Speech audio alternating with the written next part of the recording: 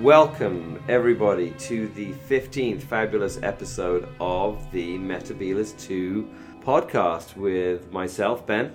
And David. Hey. So we got a great topic tonight. Oh, it's the best. And what is it, David? What is our topic tonight? Well, we are going to look at horror in Who up to Horror. Hinchcliffe and Holmes. What was the groundwork? How horrible was it? For the Hinchcliffe and Holmes to... Yeah.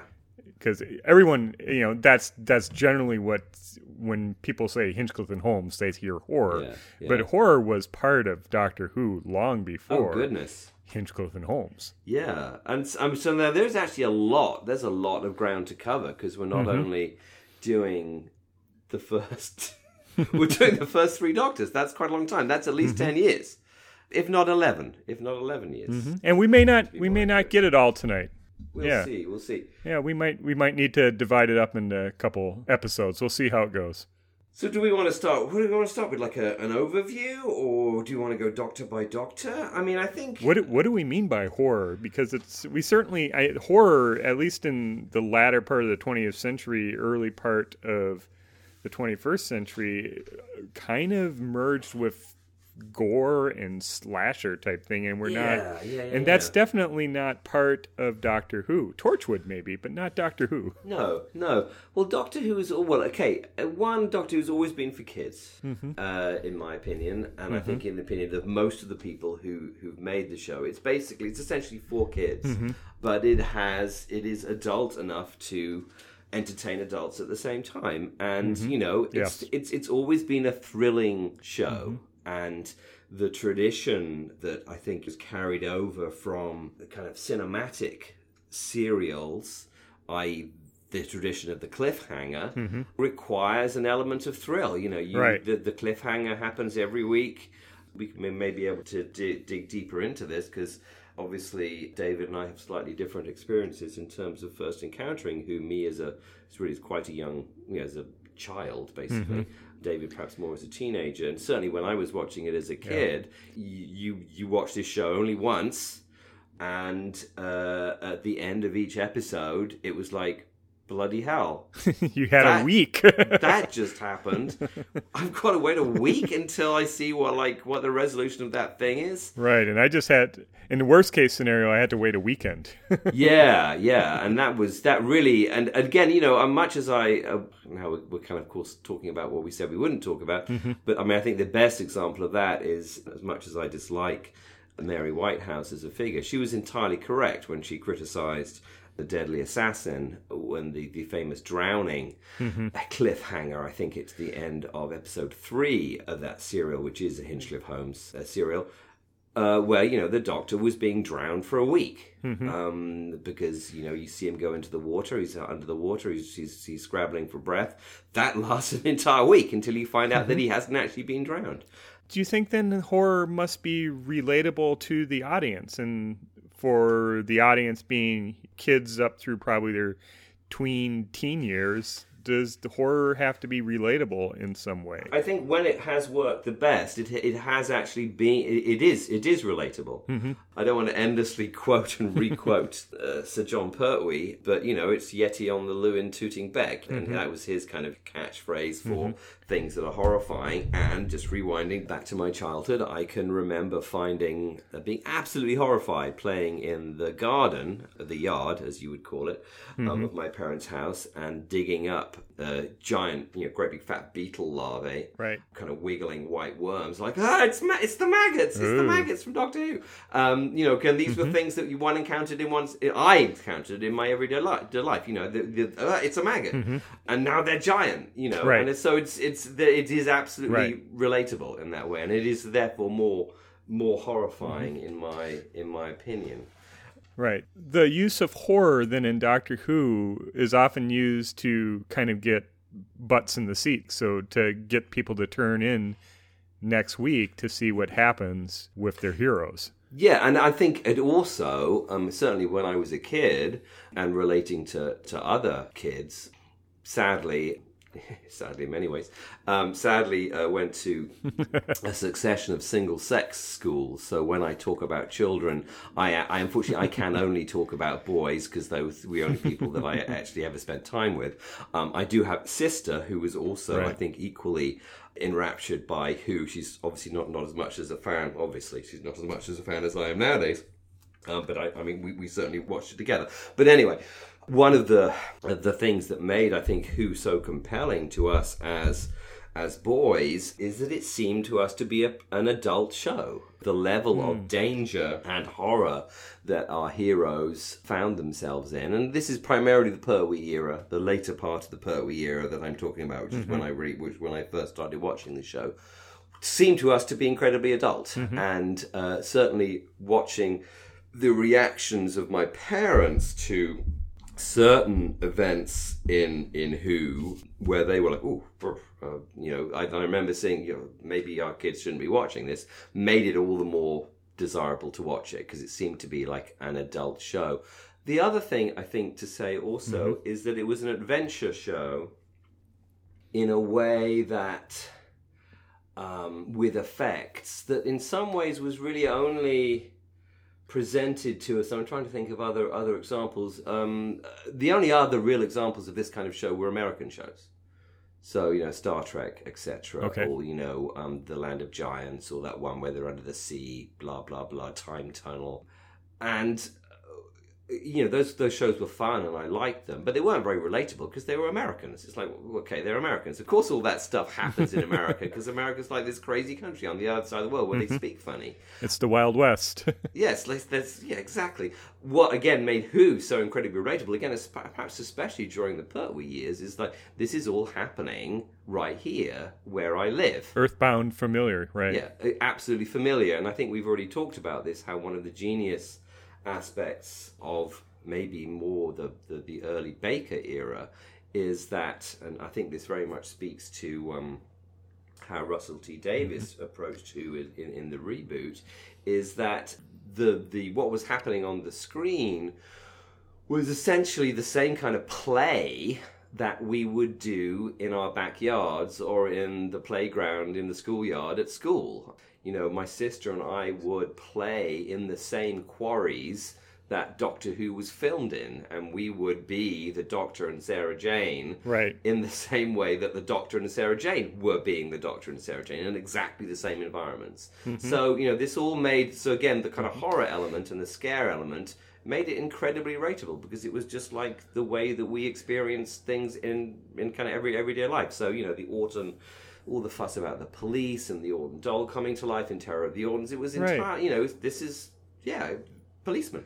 So do you think, being relatable, then maybe the horror is a metaphor or a way of examining greater societal fears that were contemporary with the time of broadcast. So there's this underlying theme in the 1960s Doctor Who of this anti-technology, computers, coming to manifest in the war machines and the invasion of not liking computers and of a distrust, or the whole idea of the Cybermen, which were invented just for the whole body horror of replaceable artificial hearts, artificial limbs, and what would this do for our humanity? This just general horror is kind of a manifestation of the greater fears that are going on contemporarily with the program. Yeah, and I think one of the things you always have to look at, I think you always have to understand, and I think it's often hard to do with a show like Who, which is so dense in its kind of constructions and in its canon, is this material is written by somebody, right? And you can look at the middle-aged white they're all white, middle class, they're all middle class, men, they're all men, right, who are writing Who in the 60s. Of course computers all seem threatening to them. Why wouldn't they? Of course Nazi surrogates like the Daleks would seem threatening because they hadn't all directly fought in the war, then they would have been affected by the war. So all of these things are incredibly relevant to that kind of person. Well, we can just look at the second serial, the Daleks. Absolutely. It's a post-nuclear Armageddon scenario and what happens to the survivors. Absolutely. And you look at the early 60s, the beginning of CND, in the United Kingdom very, very prescient. And I think, even when you kind of scroll forward to the later 60s and you look at Haseman and Lincoln's, if you look at The Dominators, or actually even before that, a series that I haven't really spent a lot of time spending time with because it's really hard to do, which is The Savages, which is very kind of explicitly kind of anti-hippie.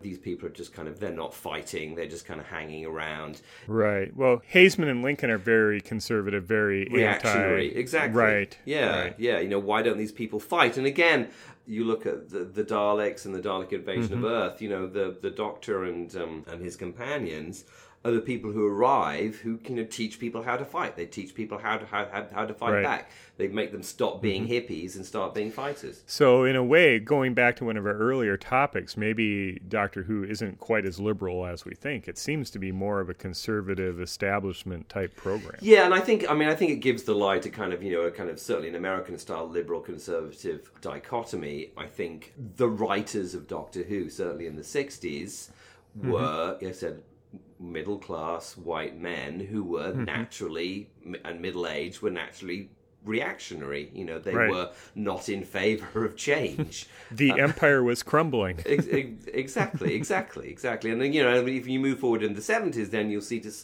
slightly more of a critique coming in, and I think especially with Barry Letts, and who was very religiously committed in a actually a very odd direction towards Buddhism, and you get environmental concerns and concerns about the empire, all of which I think is beautifully leavened by Terrance Dicks, who's another incredibly reactionary, early, very much so, yes, early middle-aged man. And when we go on to talk about Hinchcliffe and Holmes, obviously Bob Holmes, he was a policeman originally. I mean, you can't get a lot more reactionary and potentially conservative than being a cop. Right. Can be very cynical after several years on the force. Exactly. So just to give this is always my favorite example about how to understand where 60s Who came from, which is the Mind Robber. So we go to the land of fiction, and who are the fictional characters that we encounter? It's fictional characters, the children haven't really read or been interested in since, the 1920s, like Gulliver, It was the childhood of the writers. It was the childhood of the writers, exactly. When they attempt to do a superhero, it's like, that's really actually not what a superhero is like. Well, that's good. So, that's going to be a taste for Dr. Mysterio this fall. Dr. Mysterio. If they've got... The carcass. If the carcass does not make an appearance, I will be very, very angry. Sorry, back to horror. So, how does that work for you? Because I think what's interesting, again, certainly looking at 60s Who, I've only watched those shows since in the last 20 years or so when they come out in video. I experienced them primarily as written texts in the late 70s, early 80s, when again, the written text was able to heighten a lot of the horror. I mean, Malcolm Hulke's treatment of the characters in Doctor Who and the Cave Monsters, his adaptation of the Silurians and the interior monologues of those characters as they were dying, and their minds went blank as their heads got eaten by a Tyrannosaurus, or people getting dissolved in pools of acid in the Web Planet. I've got a very, very strong, horrific reaction to that, which, certainly when you watch the Web Planet, and I love the Web Planet, it's brilliant, but it's not particularly horrific on screen, I'll have to say. Right. Well, you can't watch the Web Planet in one go. You lose a lot. It's because of the pacing. So with a novelized version, it's more of a page turner to begin with. Right. Sitting down and watching a Web Planet, saying you're going to watch all the episodes back to back, it becomes a slog. But if you watch it correctly, one a week, it becomes a much more digestible, enjoyable program. So. Absolutely. Just looking back at horror, since from my perspective, I encountered Doctor Who, at least 60s Doctor Who, both through the Target novelizations, but also through reruns effectively on public television. Right. And they were being broadcast late at night in omnibus format. And the idea of horror, even after watching Holmes and Hinchcliffe on a loop, I never really equated it with horror. It wasn't until reading other writers in fandom or just listening to general critique of the era, I didn't place it in horror. To me, this was just science fiction, science fantasy, and these were exciting serials, not necessary horror. Horror to me was things like Poltergeist or Nightmare on Elm Street and those type of 1980s, 1970s horror films, like Rosemary's Baby of the late 60s. So the idea that Who had horror, it just didn't mesh, because the horror that is in place is more juvenile. It's more It's not even of a Goosebumps level, which was popular for teens in the early 2000s, late 1990s. I think the concept of horror for at least an American audience, or at least from my viewing perspective, is really tied in with gore, and we don't really see gore in Doctor Who, and the production team gets their wrist slapped with even just foam gore with the death of the cyber leader in like Tomb of the Cybermen, with the pumping of the foam. That was seen as too horrific. And I think unfortunately we'd probably have to be better cultural theorists than we both are to kind of fully pass out the difference between horror and the disgust. I think, as far as I understand, which is essentially what is horrifying about gore is a kind of disgust element, which certainly, I think, to me, you look at something like, one of my very favourites, which of course is The Green Death. That's full bore disgust. It's not gory, but it is disgusting. Well, I think disgust is a part of horror. I think horror is used to frighten, to scare, to startle, and to disgust, and to induce the sense of dread or terror that get the kids behind the sofa, have them looking through their fingers, that kind of cringe-worthiness of trying to spook and frighten. But that's where the horror is. It's a suggestion. It gets your mind racing of what if, what is that shadow? What is that noise? What is that monster? So that's why the initial scene of the Dalek plunger was so scary, is what could be menacing Barbara for her to be reacting in that manner with effectively a plunger, something that would be familiar to people living in a house. Though I'll have to say, maybe it was the excellence of my parents' plumbing, but we didn't have a toilet plunger. I've only really encountered the plunger as a thing you use regularly since I've been living in America. Well, we don't have good plumbing here. I have no idea. Again, both my parents were architects, so maybe we had superb plumbing in our house. But the plunger was actually something that I have a completely... Sorry, we're going off on a tangent here, but I have a completely different reaction to whenever I see a toilet plunger. I think, oh, bloody hell, someone's left a Dalek in here. Whenever I see a Dalek, I don't think toilet plunger. Whenever I see toilet plunger, I always think Dalek. You've been effectively... I've been reverse conditioned. Yes. Yeah. But Sorry. Gone off on a tangent. No, that's all right. The series has been using horror tropes, I think, from the get-go, because even from the end of Unearthly Child, the next scene next week is The Cave of Skulls. And if you just take that title... That doesn't sound scary. Right. Yeah. It's like Cave of Skulls. It's a horror title. Exactly. And then the week after is The Forest of Fear. And these would be type of Hammer movie titles that would be in a serial. I think you're kind of hitting the nail squarely on the head there. I've just had a short Hammer binge quite recently. I've watched a series of Hammer movies, including what I think is ostensibly the very, very last Hammer movie, which is To the Devil a Daughter, with Christopher Lee and Natasha Kinski and a bunch of other cool actors, because all Hammer movies are amazing.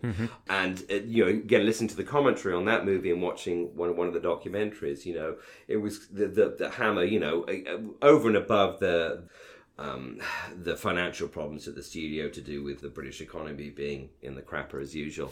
Hammer were kind of lost. They weren't able to compete with American horror because they were stuck in a again, I mean, we'll have to think about the kind of white, middle-class, male writers that they were using, right. the same writers, who were writing for Doctor Who, right. who were stuck in a kind of 1920s, 1930s primacy of the imagination in terms of creating horror. Now, again, we can be very, pious and talk about how, it's always better to kind of suggest horror, blah blah blah, than show it, which is of course. Well, that's why horror worked very well on BBC Radio in the 70s. Exactly. I mean, I think, and again, one can argue the toss on this one, but I think one of the things that, of course, American filmmakers were kind of geniusly discovered that actually, it works a lot better if you just chuck a bucket, chuck a bucket of blood at everybody and have everyone screaming and running around with their limbs hanging off.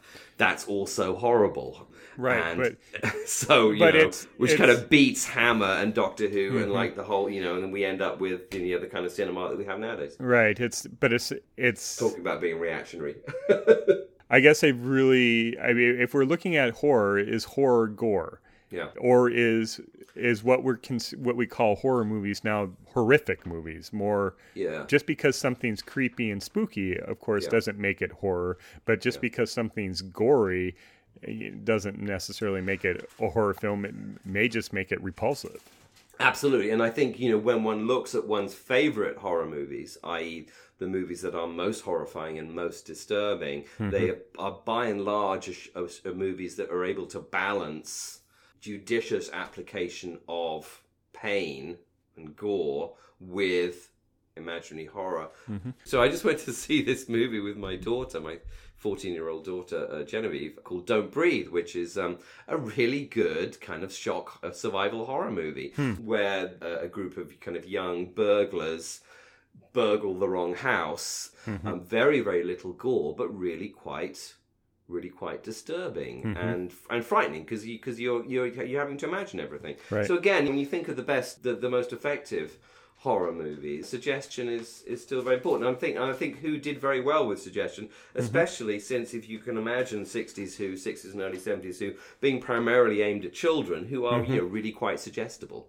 There's use of horror, but is there anything that would you consider a horror story in the first year of Doctor Who? We're using bits of it, like the haunted house and Edge of Destruction.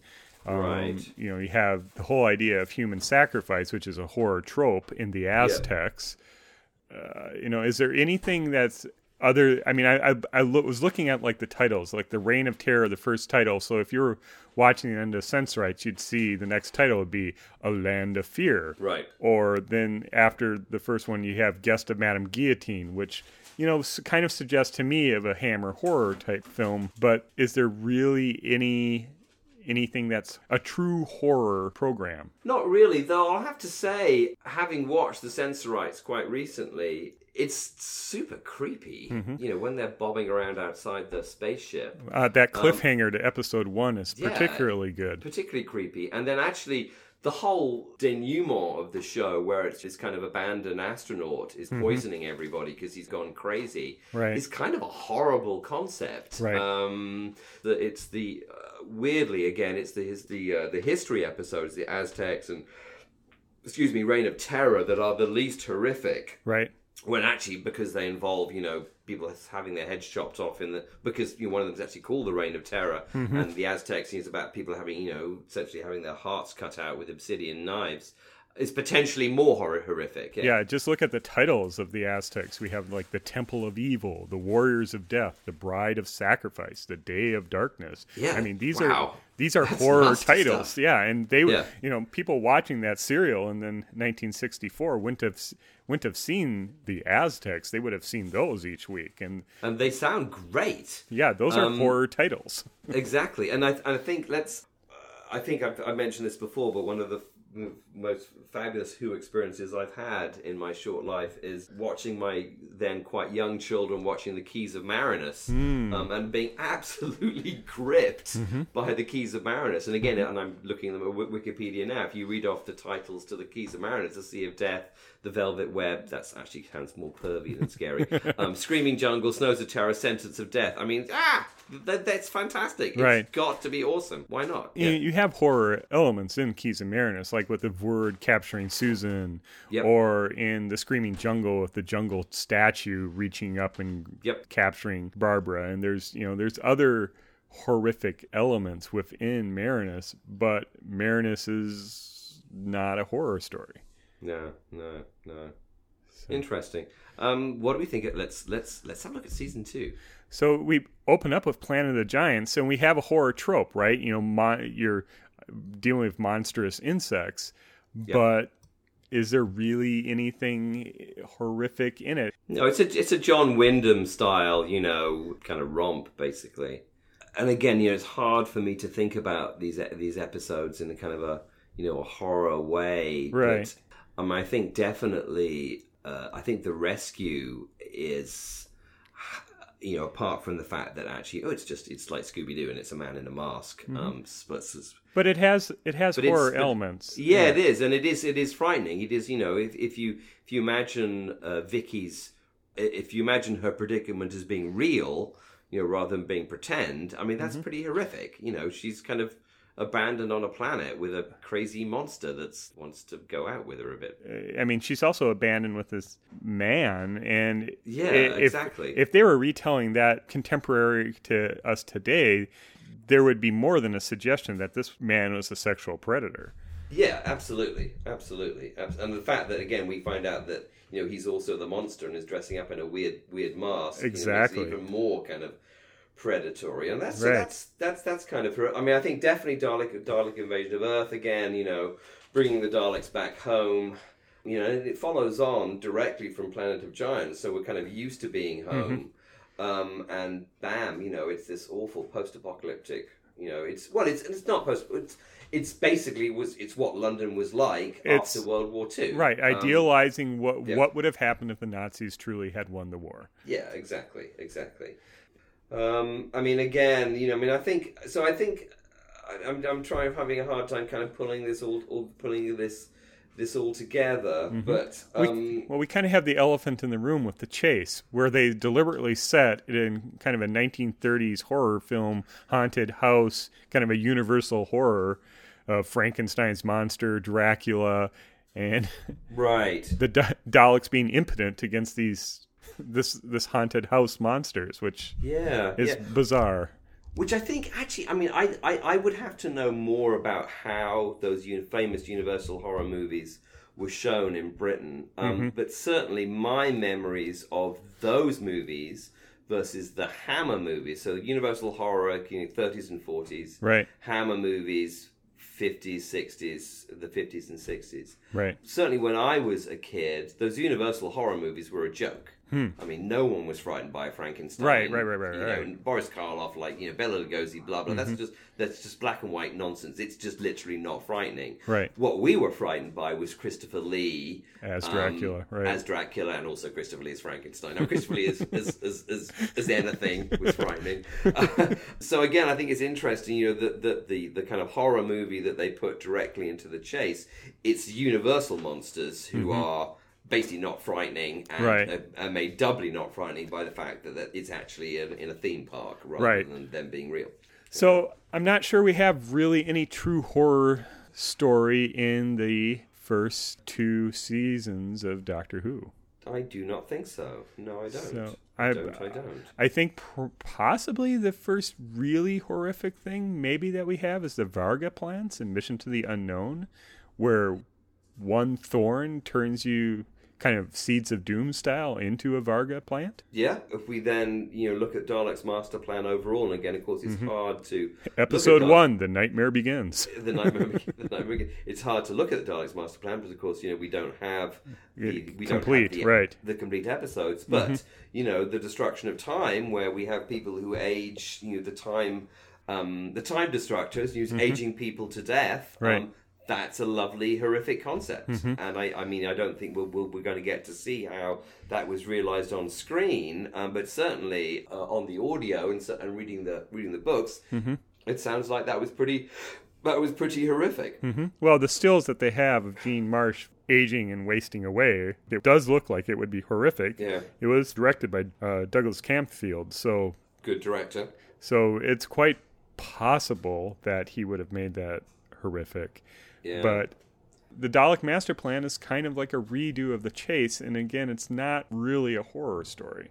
No, definitely not. Definitely not. Just skipping through the third series here, and it's just, I'm not seeing anything that really suggest horror. We do have kind of concepts, horror tropes, like in The War Machine with possession, where Dodo gets possessed, and the idea of machines taking over the world, which is something that we mentioned earlier that the writers were particularly concerned about, right? Yeah, I mean, I might also throw in the Celestial Toymaker as well, where you have games that you have to play, and if you don't, you die. If you don't, which again, I think that's a kid thing. If you can remember being a younger kid, and you play a game, and the penalty for not completing that game correctly is that you die. Obviously, you're just pretending.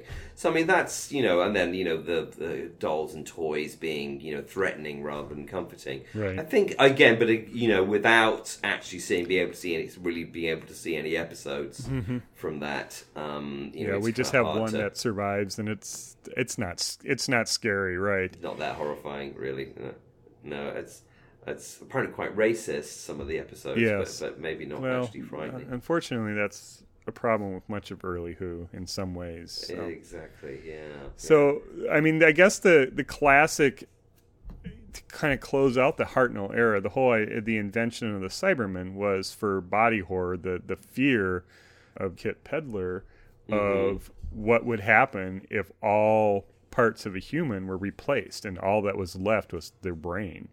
Yeah. And so we have the idea of the Cybermen and this concept of body horror, but it just was not truly executed as a horror film in the 10th Planet. No, and I think what's interesting, again, reading the quite extensive interview in a recent issue of Doctor Who magazine with the designer of the Cybermen for the 10th Planet, a lot of the kind of body horror elements that I think people like Mark Gatiss talk about from the 10th Planet were kind of almost by accident on that. The fact that they have real human hands is because they couldn't work out a way to make their hands look robotic, etc. I was interested to read actually that the kind of fabric faces of the Cybermen was designed to evoke bandages, so surgical bandages. So kind of like the Mummy. Which actually, if they'd done it right, would kind of like the Mummy. Would have been kind of horrific directly. I actually think they're more horrific without that, but I think we're layering that on as fans rather than really reading what's on the screen. Right, after the fact. Trying to make it into something more significant than perhaps it was. They're certainly creepy, the Cybermen in the 10th Planet, because they're just so unusual. I don't think anyone's really made a villain or a monster in any kind of a media product quite as kind of off-kilter than the Cybermen in the 10th Planet. They're genuinely like, what the hell is this? These things are really pretty odd and alien. So I think one of the themes or one of the horror elements that are going to start entering in the later part of the 60s, and kind of we see it with the War Machines and then again in the Moon Base, is possession and mind control. Yeah. And the whole idea of brainwashing, the subtlety of mind control, and that started to manifest itself in the Moon Base. But then I think it really took hold in the Orwellian thriller of the Macra Terror, where Ben is brainwashed at night through the learning machines, and he's just a little bit off, and that I think really scares Polly. Yep. That this is her friend, and then what's happened to him. Yeah, and then of course we then go straight into the Faceless Ones, which is again about body snatchers, people not being the way that they are. But let me just rewind very, very quickly. Just off the back of the 10th Planet is the Underwater Menace. The idea that people are being surgically altered to be turned into fish is incredibly, if you dig into it, a kind of sadomasochistic, kind of Dr. Moreau activity, which is, really pretty scary, to be honest. It is pretty horrific with that scene because the way it is filmed, it is focusing on Polly's terror. Yes, exactly. And she's terrified that someone is going to, it's the island of Dr. Moreau. He's carving people up and turning them into fish, which is horrible. We'll see that concept of that trying to change humans into animals much later in Vengeance and Varos, which we won't touch on today. But just jumping back to the Macra Terror, that has some really truly horrific things. Now, we don't know a lot of, visually nothing has survived other than a few sensor clips, but we know the soundtrack with the heartbeat, of the throbbing heartbeat. We see, the nighttime running through ruins or constructions trying to evade the Macra, the psychological terror of that man, the whole idea that Macra do not exist. It's the whole concept of brainwashing that seemed to be really undercurrent of the 1960s almost. And you get that, like you said, in the Faceless ones with Paulie being taken over and having to work as a airlines clerk. Yeah, Chameleon Airlines. Yeah, and I think it's again, if you watch James Bond or Ipcris File or the Berlin Memorandum or any movie or TV show that you care to watch from the kind of mid to late 60s, the idea that people's personalities can be changed is kind of very, very current. Well, you have the whole theme of The Prisoner and Manchurian and Danger Candidate. Man before it, of the whole concepts of mind control and what would happen. Well, like you said, in the Manchurian Candidate with someone who has been totally brainwashed. Exactly. Yeah. So we open up season 5 with probably a Hammer mummy film homage with Tomb of the Cybermen. Yeah. But yeah, no, it's a hammer. It's a hammer. That's a tomb. It's a Cyberman. They're trapped in the tombs. Victoria gets trapped effectively in a sarcophagus with the Cyberman rejuvenator. Yeah. We have that kind of idea of cybermats with the creepiness there. And, they are creepy. Yeah. And as mentioned earlier, the foam gore. We have gore in Doctor Who with foam, and I think foam equates gore in Doctor Who. Often. It's monster gore. Yeah, yes. It's what monsters. If the color of monsters is green, the blood of monsters is definitely foam. So, but also I think with Cybermen, and I think you get this actually very strongly in the Tomb of the Cybermen, we do get, there's a Terminator feel to them here, which I think comes across strongly, I think really strongly in Tomb. They are unstoppable. You're in a dream, someone is coming to get you, and there's nothing you can do to escape them, because whatever you do, they will just get back up again and keep on. You can lock them in a tomb, they'll open the door, right. You can spin them around, they're gonna, they will always prevail. And I think that's a kind of, that is a horror movie thing. You're being pursued by something that isn't going to stop and isn't going to give up. I think with Abominable Snowman, again, we're right back with mind control again. Right. I think, interestingly, having talked about Haseman and Lincoln being, particularly, reactionary, I think it's interesting, that they're kind of co-opting Tibetan Buddhism to be reactionary in. Well, what they're doing is, the Tibetan monks are pacifists, except for the warrior monks. Exactly. And there's this argument or this conflict going on of the monks who want to fight and those who want to retreat, and what is the right response to... The right response to fight, yeah. Right. And I think, again, if we're carrying on that theme, it's exactly the same with the Ice Warriors. What is, leader Klent is unable to make a decision. He's unable to make a right decision because he can only do what the computer tells him to do. Right. He's a kind of machine man, and it's only the kind of real people, right. The Doctor and his companions, and the people who are, in the wasteland, who are able to actually make the decisions that need to be made, which is we need to fight these things. So we're seeing a theme of an increasing use of horror tropes, more getting, rather than just kind of a literary horror suggesting using words for titles and whatnot, but as we get further into the Troughton era, we're seeing more and more horror tropes actually making it to the screen, actually being used. Yeah, so just web and spiders and seaweed and Well, with the Ice Warriors of this in the ice caves, there's this lumbering monster that won't quit. That's coming after you. That's right.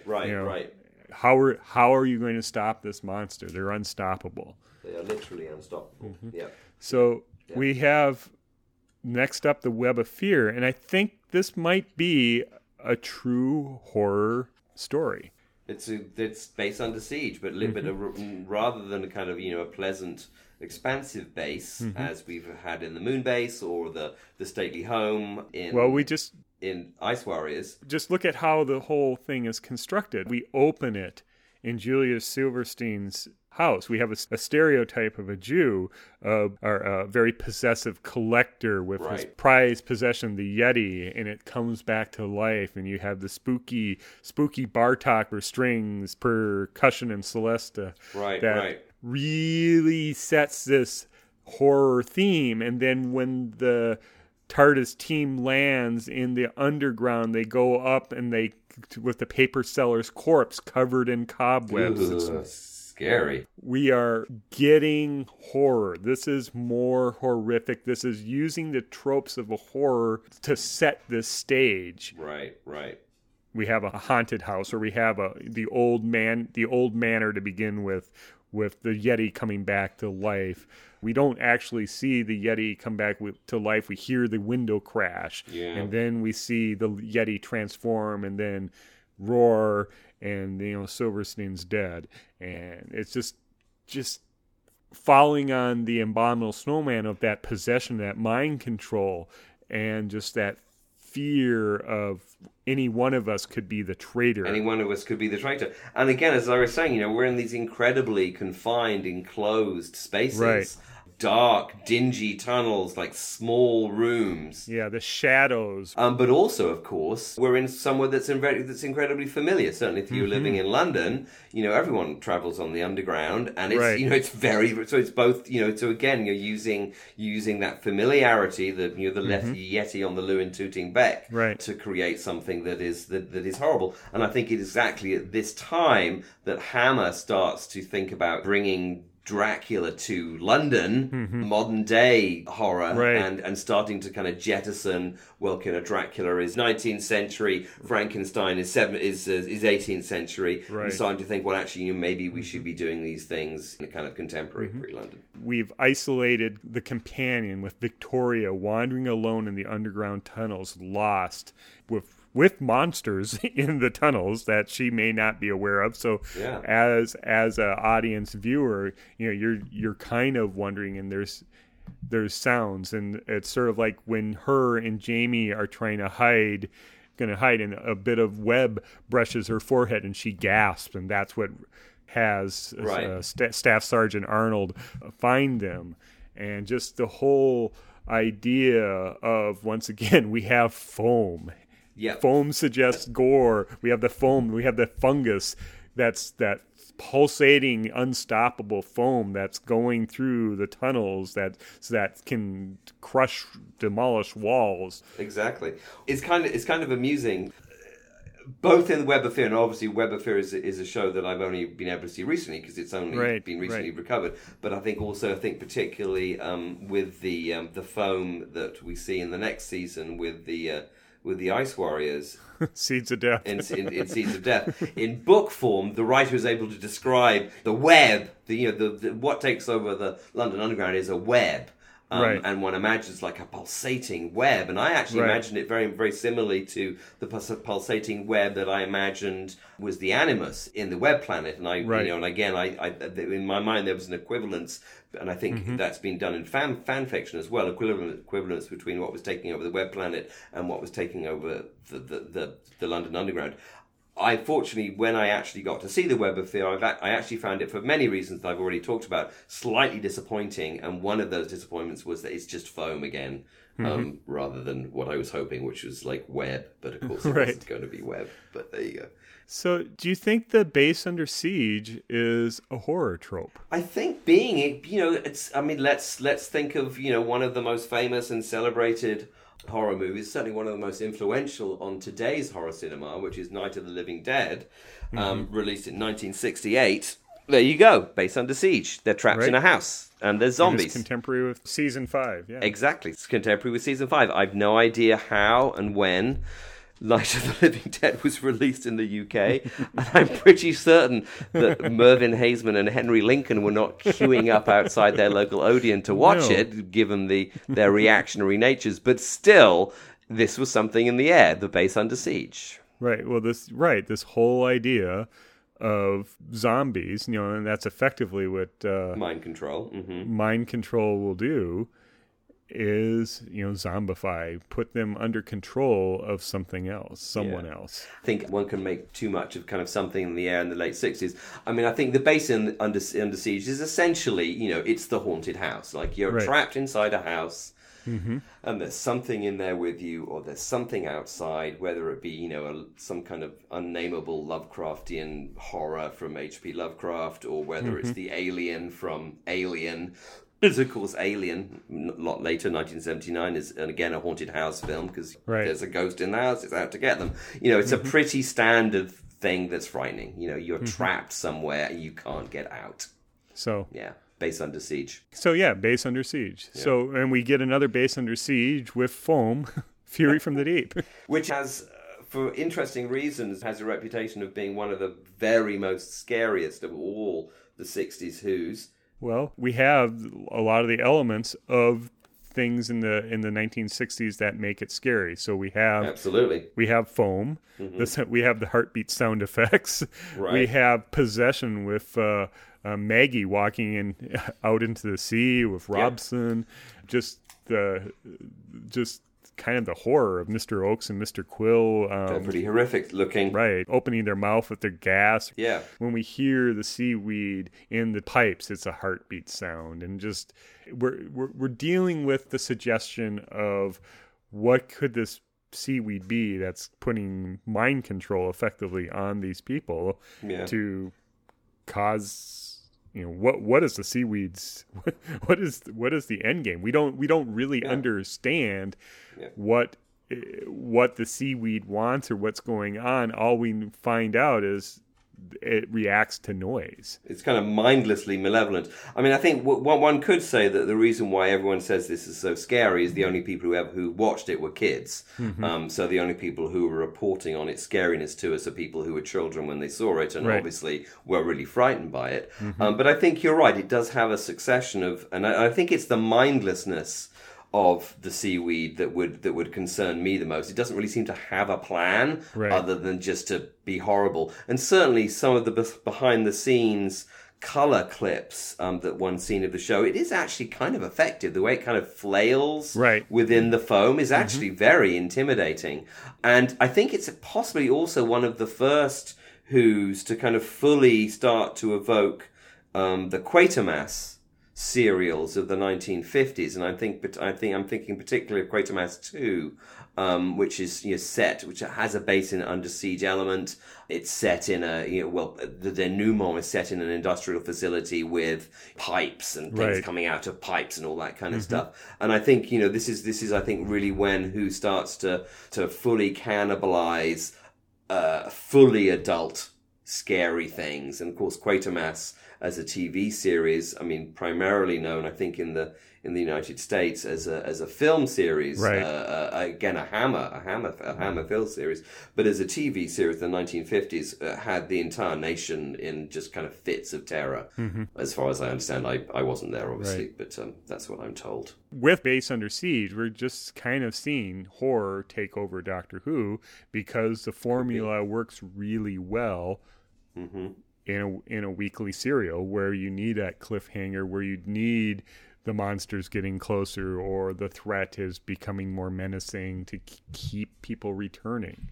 Yeah. And we're moving away from educational bent of the earlier 60s with the historicals to more purely tea time entertainment on a Saturday afternoon. It's less moralistic, less educational, more horrific, more entertainment. Yeah, no, absolutely. Yeah. I think that's right. As we come into season 6, though, it's more of a thrill season, really. A little less horror. I'd be hard pressed to. I mean, I think there are horrific moments. I mean, Right. I think the sheer dislocation, and this is entirely by accident because they had to do it for budgetary reasons, but the sheer dislocation of episode 1 of The Mind Robber, is very The Prisoner and just very 1960s and Right. very disturbing. I think the kind of nuclear wasteland aspect of The Dominators potentially quite disturbing. But I think the rest of the season is more adventure. Really, that we have the Seeds of Death. It'd be the only thing I think that'd be close to horror, and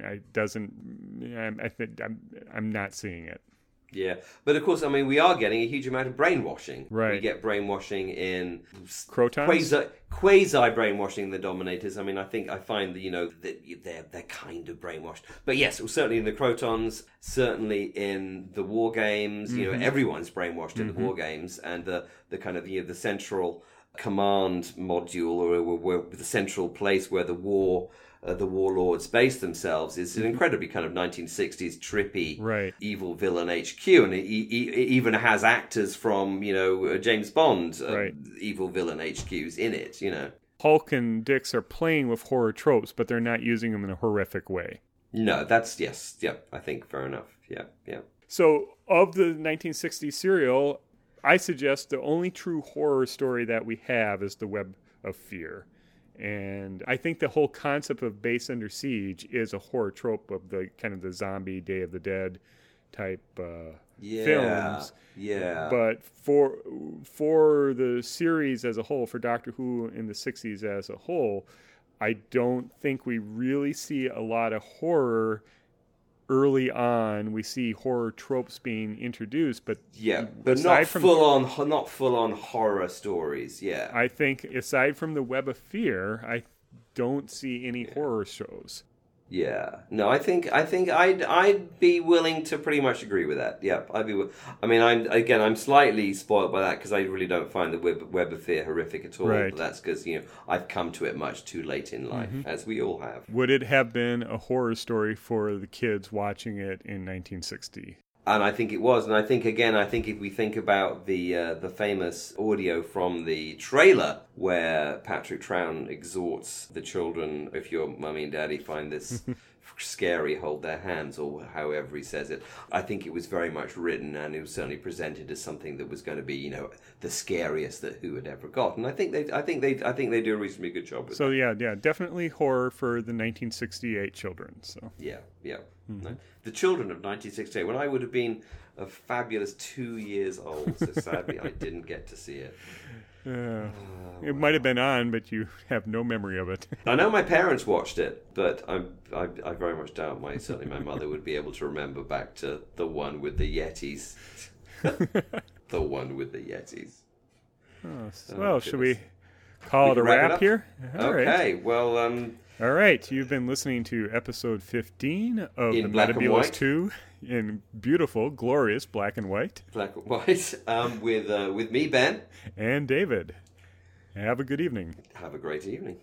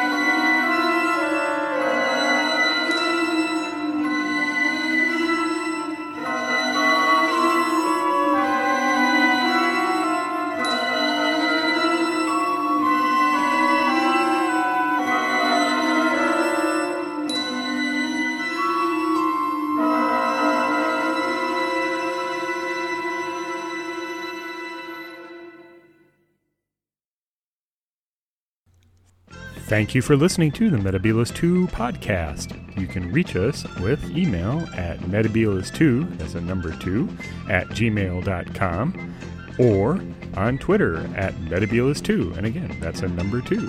Hope to hear from you. Bye.